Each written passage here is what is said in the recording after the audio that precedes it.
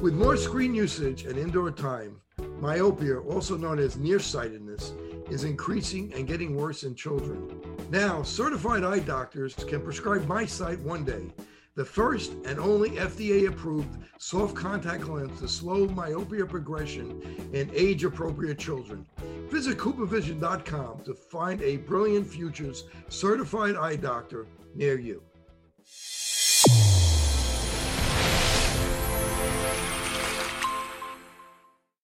Your eyes and your vision are under attack. Damaging blue light from the sun, your phone, your computer, your tablet, even light bulbs and car headlights is constantly bombarding you. The good news is our eyes actually already have a line of defense to counter the effects of blue light.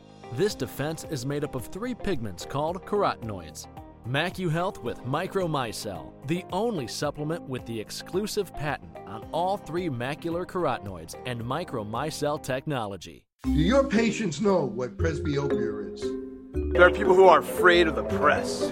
Have you talked to your patients about multifocal contact lenses? I've heard the bifocal, but not multifocal. Exactly, not multifocal. Do you need help with your multifocal strategy? Learn more at the conclusion of this episode.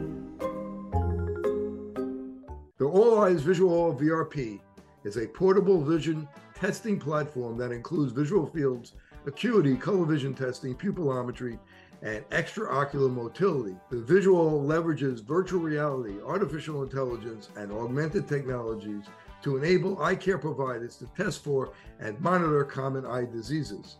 Visit alleyes.com for more information. Good morning, I'm Dr. Kerry Gelb, and welcome to Open Your Eyes Radio. Please listen as I discuss the newest information in the world of health, nutrition, and sports every Saturday morning, 9 a.m. Central Time on AM 1280 The Patriot. Also, please share your thoughts by emailing me at drkerrygelb@gmail.com. That's drkerrygelb@gmail.com. Americans have been told by so-called health experts to eat a low-fat diet, consume vegetable oils because they lower cholesterol. American health agencies also recommend their citizens avoid saturated fat, butter, and salt. Today's guest is Fallon Morale. Sally's extensive research proves nourishing fat is helpful and not our enemy. Sally is a student of the great Dr. Weston A. Price. Sally is the founder and current president of the Weston A. Price Foundation and best-selling author. Sally's many books can be found under the Nourishing Traditions label, and look for her latest book, The Contagion Myth, co-authored with Dr. Thomas Cowan, MD. Sally, welcome to the show. Thanks for having me. You know, Sally, I've been a fan of yours for a long time, and I've studied Dr. Weston Price, and I'm friends with Dr. Kenobi, who's been on this show. Tell me how you got interested in the work of Dr. Price. Well, I read his book in the 1970s. I think it was 1974. And it resonated with me because I grew up in a family of, shall we say, Francophiles and gourmets. And we had always eaten a very rich diet. We were all healthy and loved to cook. And around the 1970s or 1960s, I would say, this low-fat thing started to come out. And I thought, oh, this is just disgusting. Who wants to eat this way? And I just knew from the beginning that this was certainly not a fun way to eat and probably not healthy. And then I read Dr. Price's book and how the emphasis on the rich organ meats and fats of the animals was so important in these healthy people. So I just continued my merry way, cooking with butter and eating lots of eggs and cheese, and I liked liver, and so I just continued eating that way. The message got more strident as the years went on, and in 1991, the National Cholesterol Education Campaign decided that all children from the age of 2 were going to be on this low-fat diet. And by that time, I was really getting into this. A few years later, I met Mary Enig, who is my co-author of Nourishing Traditions. And we started writing about this because children absolutely need animal fats to grow normally. And I'll give you an example. If you buy what they call milk replacer for calves, the third ingredient is animal fats. It just says it right on the label, animal fat, because they know that mammals need animal fats to grow normally, okay? But there is no animal fat at all. There's no cholesterol at all in baby formula. It's just vegetable oils and skim milk. So it's designed to make these children sick and prevent them from having normal development. I have a question about the milk, because in schools they give kids low-fat milk, not whole milk. Can right. So that? This is part of the decree that children are only supposed to have low-fat milk because the fats will make them fat. And this is totally against the science. There have been studies showing that children who've been deprived of animal fats, children on low-fat milk, end up fatter, and they end up eating more sugar and with having more insulin resistance. So it's against the science. So you might ask yourself, why are they doing this? And why doesn't the dairy industry object to this? Well, the dairy industry has figured out, the accountants have figured out that if you eat butter, they only get $5. You only pay $5 a pound for the butter fat in the butter. But if you eat ice cream, you pay $25 a pound for the butter fat in the ice cream. So what they want you to do is starve yourself all day long of the fats you need. And by the time evening comes, you're absolutely famished for fats. Your body is crying out for fats. And because they tell you butter is bad, you go to the freezer and pull out a quart of ice cream and eat the whole thing. And standing up in front of the freezer, you know. This is what happens, and this is what they want to have happen. So basically, our food policy is being dictated by the accountants. I think there's something wrong with that. Absolutely. And how could people at night, people go all day long and not be hungry, and at night, like you said, they're famished.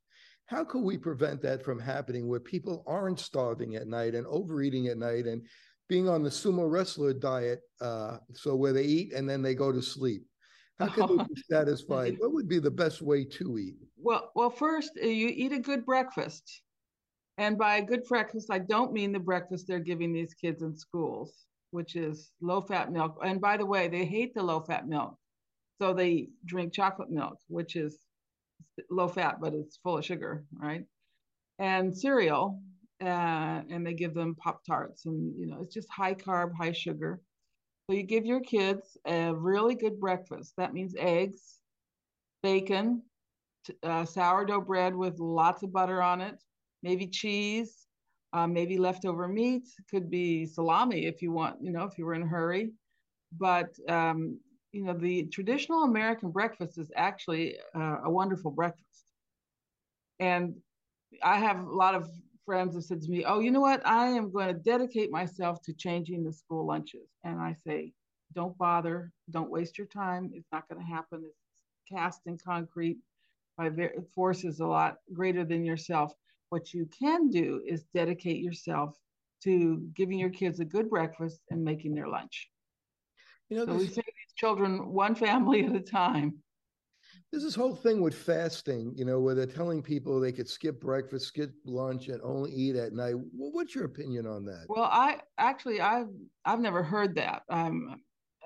I've heard about fasting for detox, but I just think it's a terrible plan. You need to be sustained all day long with good food.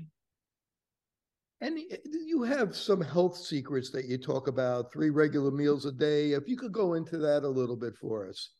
Well, I do think personally, it's 2 or 3. Now, I think as you get older, and I put myself in that category, and you're watching your weight, I eat 2 meals a day. Big breakfast, a really big breakfast, and a big lunch around 1 o'clock, and then I don't eat dinner. But my husband, who I despair of keeping the weight on him, he gets 3 meals a day. So that depends. But children definitely need 3 meals a day, and meals that contain good fats, good protein, whole foods, really satisfying, delicious meals. So they don't want to snack in between meals. And the snacks are, the killers, really, the potato chips and the cookies. And there's just nothing good about these foods. And if they are going to snack, what would you recommend the kids would snack on? A cheese. Give them a piece of cheese. Give them a piece of salami, something, substantial that's got a lot of fat in it. And I want to talk about raw milk a little bit later on, but a lot of states, even where they don't allow raw milk, they do allow raw milk cheese. So you'll go into the supermarket, Whole Foods or Fresh Market, and they might not have raw milk, but they have raw milk cheese. Well, you have to be careful. Because a lot of cheese says it's unpasteurized or raw, and it's not. It's heated to 150 degrees. So use our shopping guide from the Weston A. Price Foundation. We update this every year, and it will give you. We check anyone who's calling their cheese raw. We call them and ask, well, how high do you heat the milk? So you have to be careful. But just going back to raw milk, which we highly recommend, it's a wonderful food for growing children. We have made so much progress in the last 20 years. When we started this campaign, there were maybe 20 sources of raw milk in the whole country. And now there's in excess of 2,000. Many are not listed, but go to our website, realmilk.com, and you can find raw milk. My grandson's in California, they can buy it at stores. My grandson's in Austin, Texas, they go to the farmer's market and get raw milk, but it's out there pretty much everywhere. So at rawmilk.com, you could find realmilk.com. You could find where you can get raw milk, and other websites is the westonprice.org. And then you have WestonAprice.org. WestonAprice.org, and Nourishing Traditions is your website, right? Yes. And this, I just want to tell people, because I've gone to all these websites and there's tons of great information. And on the westonaprice.org, you could take a tour. It's so complex that you take a tour and you can find out all different types of information that could be helpful. So how about colostrum with raw milk? How do we get colostrum? How could people get that? Because that could be very helpful and beneficial to people. Well, I once had a friend from Turkey who said when she was a little girl in the spring, her mother went out to the countryside, scoured the countryside to find a farmer who would sell her fresh colostrum. And she brought it home and lined all the children up, and everybody had to have a glass of colostrum. So the cow only makes colostrum for about 3 or 4 days, and you sort of have to know a farmer and get your colostrum fresh. I am concerned about powdered colostrum because a recent study showed that even if you freeze dry milk, it still disrupts the proteins and makes them very hard to digest. So if you eat colostrum in a supplement, it may not be as good. It may not be helpful, no. So let's go back to Weston A. Price, who was a dentist. Talk about some of the things that he discovered as he traveled around the world to look at different cultures which were healthy versus unhealthy. Right. Well, he found 14 groups that were very healthy based on their teeth. He first looked at their teeth. So they had no cavities and very naturally straight teeth. Nobody needed braces. They had broad faces. So basically the diet was bringing out the optimal expression of the genetic potential, because that's what we're all programmed to do, is have a broad face with straight teeth. But it doesn't always happen because of the diet, and the building materials are not adequate to have strong bones in the face and have a broad face. So he found 14 groups, and their diets were all different. You had in Switzerland, in the remote valleys, they were eating dairy foods, raw dairy foods, some meat, and sourdough rye bread. In the South Seas, they had fish and pork and tubers like sweet potatoes and taro. In Alaska, they had very few plant foods, but lots of fish, lots of fermented meat and fish and meat, with big emphasis on the fat.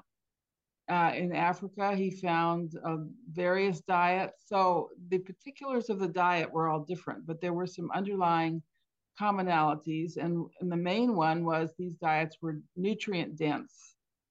They were 4 times higher in minerals than the American diet of his day, and 10 times higher in what he called the fat soluble vitamins, vitamins A, D, and K.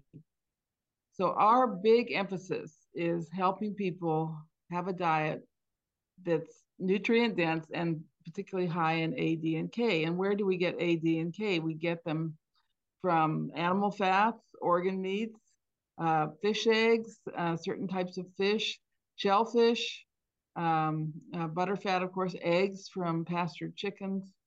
So that's our big emphasis, is helping people maximize the fat soluble vitamins in their diet. And this means you have to completely ignore the dietary guidelines. And cooking, what should we cook in? What's the best? Should it be coconut oil, butter? And what's the difference between beef tallow and lard?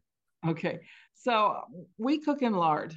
Lard is a wonderful fat for cooking, and it's a great source of vitamin D. Natural vitamin D complex is in lard. We use butter for our vegetables and our bread, and you can cook in butter, but we use butter for the vitamin A and lard for the vitamin D. Another great source of fat soluble vitamins is poultry fat, so duck fat and goose fat, and I do cook in those as well. Tallow is not so rich in the fat soluble vitamins, but it's very, very stable. So if I want to actually fry something nice and crisp, I use tallow. And tallow is more from a cow and lard is from a pig. Is that correct? Right. So tallow is from a ruminant, like a sheep or cow, and it's very hard fat. That doesn't mean it's bad for you. It means it's actually safe to cook in. And then lard is a little softer, and that comes from pigs. MacuHealth, your science-born and tested solutions for visual performance, macular degeneration, and dry eye syndrome. New products coming soon. Embrace the science. The All Eyes Visual Oil VRP is a portable vision testing platform that includes visual fields, acuity, color vision testing, pupillometry, and extraocular motility. The visual leverages virtual reality, artificial intelligence, and augmented technologies to enable eye care providers to test for and monitor common eye diseases. Visit alleyes.com for more information. And when people eat meat, they tell them a lot of times, cut away the fat and don't eat the fat. The worst advice.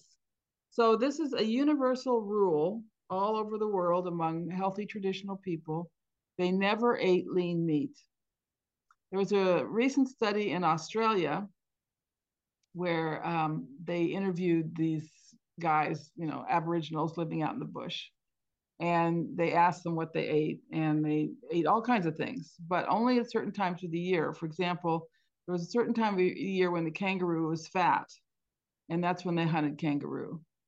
If they killed a kangaroo that was lean, it was called rubbish, and they just threw it away. They never wanted lean meat. Same with the American Indians. They always wanted the fat, the buffalo hump fat, or the fat from the beaver tail. If they couldn't get enough fat, they knew they'd get very sick, and they called that rabbit hunger. It was like eating rabbits because rabbits are so lean. South Seas, when they cooked the pig underground, they saved all the fat. They put it in a vessel made of banana leaves to save all that fat. So same with the Eskimos. Traditional cultures never ate skim milk. They always drank the milk with fat. So this is kind of a universal rule that you never eat lean meat or skim milk or any kind of protein without the fat. And that's why I'm so concerned about protein powders, because they're just lean protein and they're very hard on the kidneys. And if you could mention a little bit about protein powders. Also, they have found heavy metals in some of the protein powders. Oh, I'm not surprised. And they're very hard to digest. They're made with different kinds of legumes or they're made with powdered whey. And these are going to be very difficult to digest. See, legumes need a long, slow, careful preparation. I'm not saying you can't eat them, but they require very careful type of cooking. And the whey proteins are extremely fragile, and they are totally warped and distorted by the powdering process. So and the thing is, the one thing we don't need in the Western diet is protein. We get plenty of protein. So I think we get too much protein, maybe, but we don't need extra protein that you get in these protein powders. And how about for the kids that go to the gym, they work out, and then what should they eat after coming back from the gym? And should they eat anything before going to the gym? Well, I'm not an expert on this, but we actually did an article on the history of bodybuilding, a history of diets for bodybuilders. We did this article a long time ago. And of course, we didn't used to have all these pills and potions and protein powders. Raw milk was a big favorite among bodybuilders. Liver, oysters. So, real man foods, that's what they ate. And you have a book from your Nourishing Traditions you have a cookbook. Yes. When you wrote the cookbook, tell us a little bit the backstory on the cookbook. Oh, well, I got the idea to write this book in 1990. My fourth and last child was in school full time. I had more time on my hands. And so I thought, if I write a cookbook, what kind of book would it be? And I wanted to write a book that put Dr. Price's findings in form that was accessible to the population. So that was my goal. And I had a lot of help from Dr. Mary Enig, who really supplied me with the science of what I was saying. So it came out in 96, and I kind of got a slow start, but it was word of mouth. And suddenly I had a book that was really selling. And there are a lot of unique things in the book, not just the emphasis on the animal fats, but I talk about the benefits of bone broth, proper preparation of grains. I basically introduced lacto-fermented foods to the public, talked about the importance of salt in the diet. So all of the themes were there. Let's talk about salt a little bit. We're told to stay away from salt. And when they do processed salt, there's aluminum in it. They process it with aluminum, and and then you have people like Dr. Nicola Antonio, if I'm pronouncing his, who recommends salt and maybe different types of salt, colored salt, such as Himalayan salt, because when it's colored, it has minerals in it. So tell us, give us the skinny on the salt. Is it good, bad, or are we supposed you absolutely need salt. Our requirement for salt is at least a teaspoon and a half per day. Some people need more. Around the turn of the century, we were eating about 3 teaspoons of salt a day because all our meat was salted. Meat and fish was salted. And that's how it was preserved. So when refrigeration came along, our salt consumption went down. But we still need at least a teaspoon and a half a day. And a really definitive study showed that the best outcomes were in people who ate between 1.5 and 3 teaspoons a day. And as I said, some people need more. Now, we recommend unrefined salt that's beige, gray, or pink, not white, because the white salt is refined. All the trace minerals have been taken out, and they use aluminum so that it doesn't stick together. And so it pours when it rains. And so why do we need salt? Well, we need sodium for all kinds of enzymes. We need sodium for the enzymes that repair our glial cells in the brain. Salt is involved in hormone production, the sodium is. But we also need the chloride portion of salt because salt is our only source of chloride in the diet, and with very few exceptions. And why do we need chloride? We need chloride to make hydrochloric acid so we can digest meat. And if you're not eating enough salt, you're going to have a hard time with digestion of meat and any protein, really. And do you prefer Himalayan, or is there any type that you prefer? Well, I use the Celtic sea salt, but they're all fine. The pink salts, like the Hawaiian and the Himalayan salt, are high in iron, which is fine. But they have different mineral profiles, but they're all good. Now I'm going to ask you. I'm sure everybody asks you about this. You have some recipes on sweets. You know, everybody wants sweets at the end of the meal. Can we have sweets? Should we stay away from sweets? And if we can, we should make it ourselves. What kind of sweets should we have? And maybe give us a recipe for something with traditional cookies based with crispy nuts or something. Okay. So I think we do have a sweet taste bud in our mouth. And I think this needs to be satisfied in an appropriate way. And I think if you raise your children so that they don't never get any sweets, they're going to rebel because they're missing something, you see. I think sweets should come from the parents. They should be homemade desserts that they get at the end of their meal that they deserve, you know, in moderate amounts. Well, I think one of the best sweet desserts is homemade ice cream, which you make with preferably raw cream, egg yolks, natural sweetener, and a little pinch of salt, and it's just delicious. There's nothing on earth quite like homemade ice cream if it's made with the right ingredients. You definitely don't want commercial ice cream, which has got all sorts of junk in it, and it's way, way too sweet. And with the type of ice cream makers that you can get today, it's just so easy. You just pour it in, plug it in, turn it on, and in half an hour you've got ice cream. So very, very easy to make ice cream. The cookie recipes in Nourishing Tradition are based on what we call crispy nuts. And these are nuts that have been soaked in salt water and then drained and dehydrated, and they're much more digestible than raw nuts. And we make the cookies with arrowroot powder and a natural sweetener like maple sugar and seasonings and butter and some salt. And they really are delicious. They are a great hit from the book, and they're gluten-free if that's important to you. You know, you talk a lot about digestion, and it's almost not exactly what we eat, but what we absorb. How can we absorb our food, our vitamins from our food better?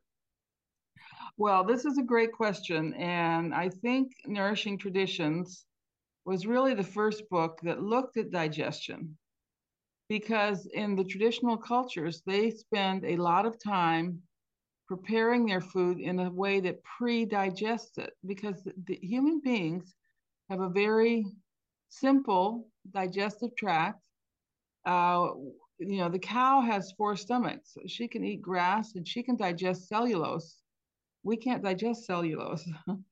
It's indigestible to us.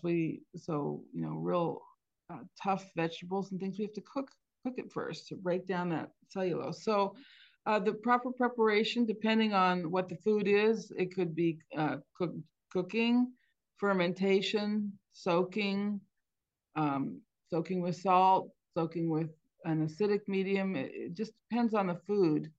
But all these preparation techniques break down the anti-nutrients and the indigestible components and make these foods easier to digest. And, you know, children, well, I would say in the past had robust digestive systems, are young and full of energy.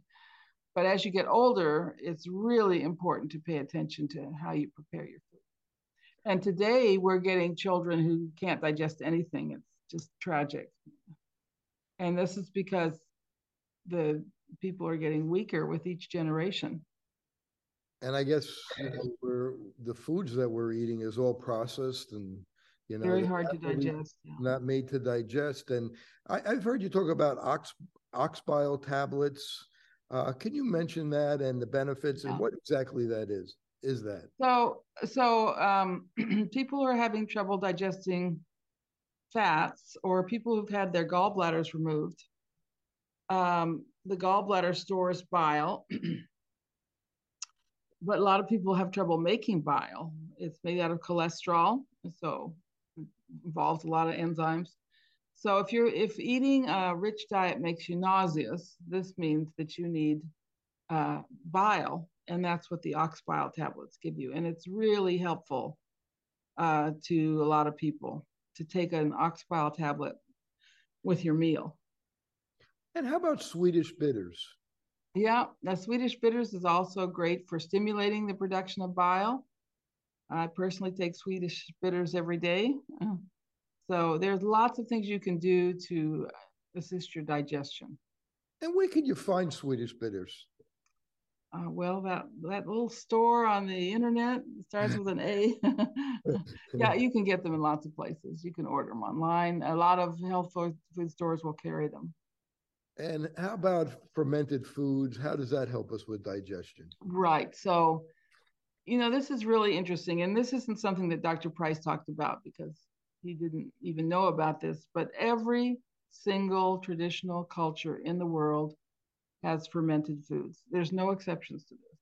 The Eskimos fermented meat and fish. The Africans fermented their grains. They made sour fermented beverages. The Europeans fermented cabbage and vegetables.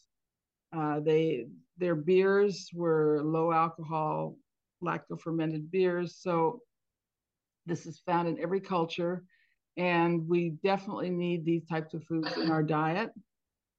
One very popular food today is kombucha, which is available in many stores. I make my own kombucha, but it's a lacto-fermented food, and it's very helpful for digestion. I want to ask you about kombucha because they sell it in Whole Foods and a lot of the supermarkets now everywhere.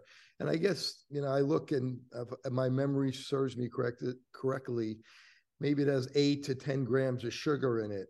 Is that okay? Are we okay with that? Yeah, I think so. Some brands are a lot sweeter than others. I think you want to limit yourself to 5 grams of sugar per serving, no more.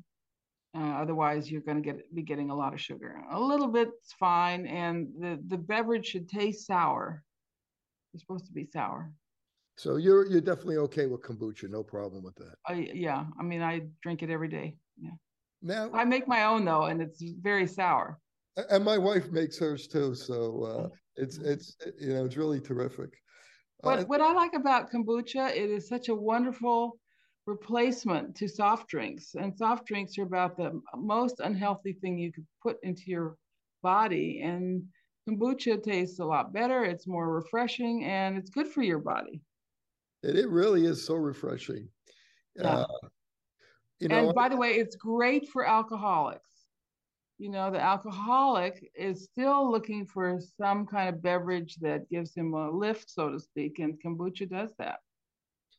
You said before you're not that big with sports, but maybe you know the answer to this question. I have a 13-year-old who plays baseball, and it gets very, very hot.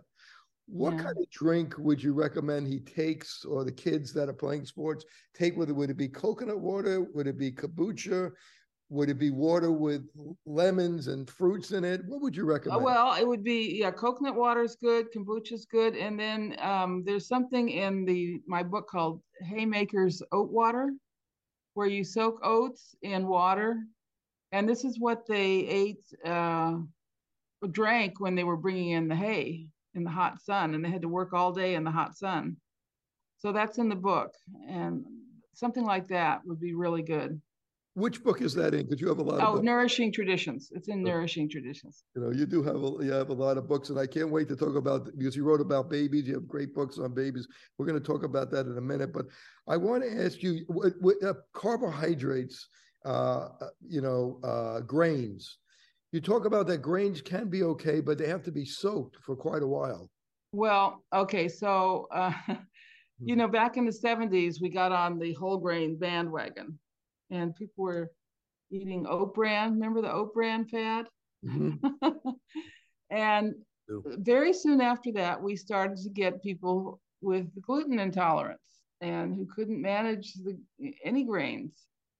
And that's because whole grains are very difficult to digest. And I think we should eat whole grains, but only after careful preparation. So what is the right preparation? Well, for our bread, it's the genuine sourdough. This is basically a long, slow fermentation. And before the invention of brewer's yeast, we had sourdough. That's the only way you could make bread rise. And it was a very slow process. So genuine sourdough bread with organic grains, because the wheat is just loaded with Roundup. They're allowed to spray Roundup on the wheat just before harvest to desiccate it, which is just a terrible idea. So in the last 20 years, our poor growing children just overloaded with glyphosate, which very much affects the connective tissue, by the way, very bad for athletes and growing children. So oatmeal, we soak our oatmeal overnight in warm, slightly acid water. You can add some yogurt or vinegar or something to the water. And then the next day you cook your oatmeal with a little salt. And I always tell this story. I thought I was allergic to oats when my mother made oatmeal and I went to school eating an oatmeal breakfast. I would be on the floor by 10 o'clock in the morning. I just hardly function. I would break out in a sweat. It was like a toxic shock, and I have to run to the bathroom. And so I stopped eating oatmeal. I thought I must be allergic to oatmeal. But when I figured out about soaking my oats and I ate the oatmeal that way, no problem. No toxic shock, no reaction. So the soaking, it's basically a type of fermentation, neutralizes there's toxins in grains, and these are neutralized by the proper preparation.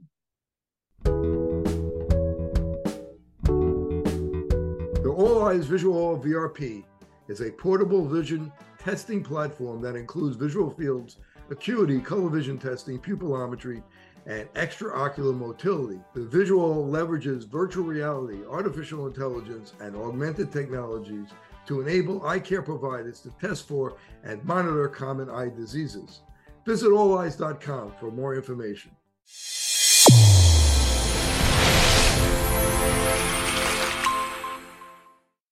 Your eyes and your vision are under attack, damaging blue light from the sun. Your phone, your computer, your tablet, even light bulbs and car headlights is constantly bombarding you. The good news is our eyes actually already have a line of defense to counter the effects of blue light. This defense is made up of 3 pigments called carotenoids. MacuHealth with Micromicelle, the only supplement with the exclusive patent on all 3 macular carotenoids and Micromicelle technology. Fitting multifocal contact lenses presents a big opportunity to meet patient needs while growing your practice. Alcon is your partner not only with our innovative portfolio, but through e-learning. Learn to enhance your multifocal strategy today with the Alcon Experience Academy. OIE Broadcasting is the emerging leader in social media. We use scientific entertainment to drive more patients into your office. Visit oiebroadcasting.com and sign up today.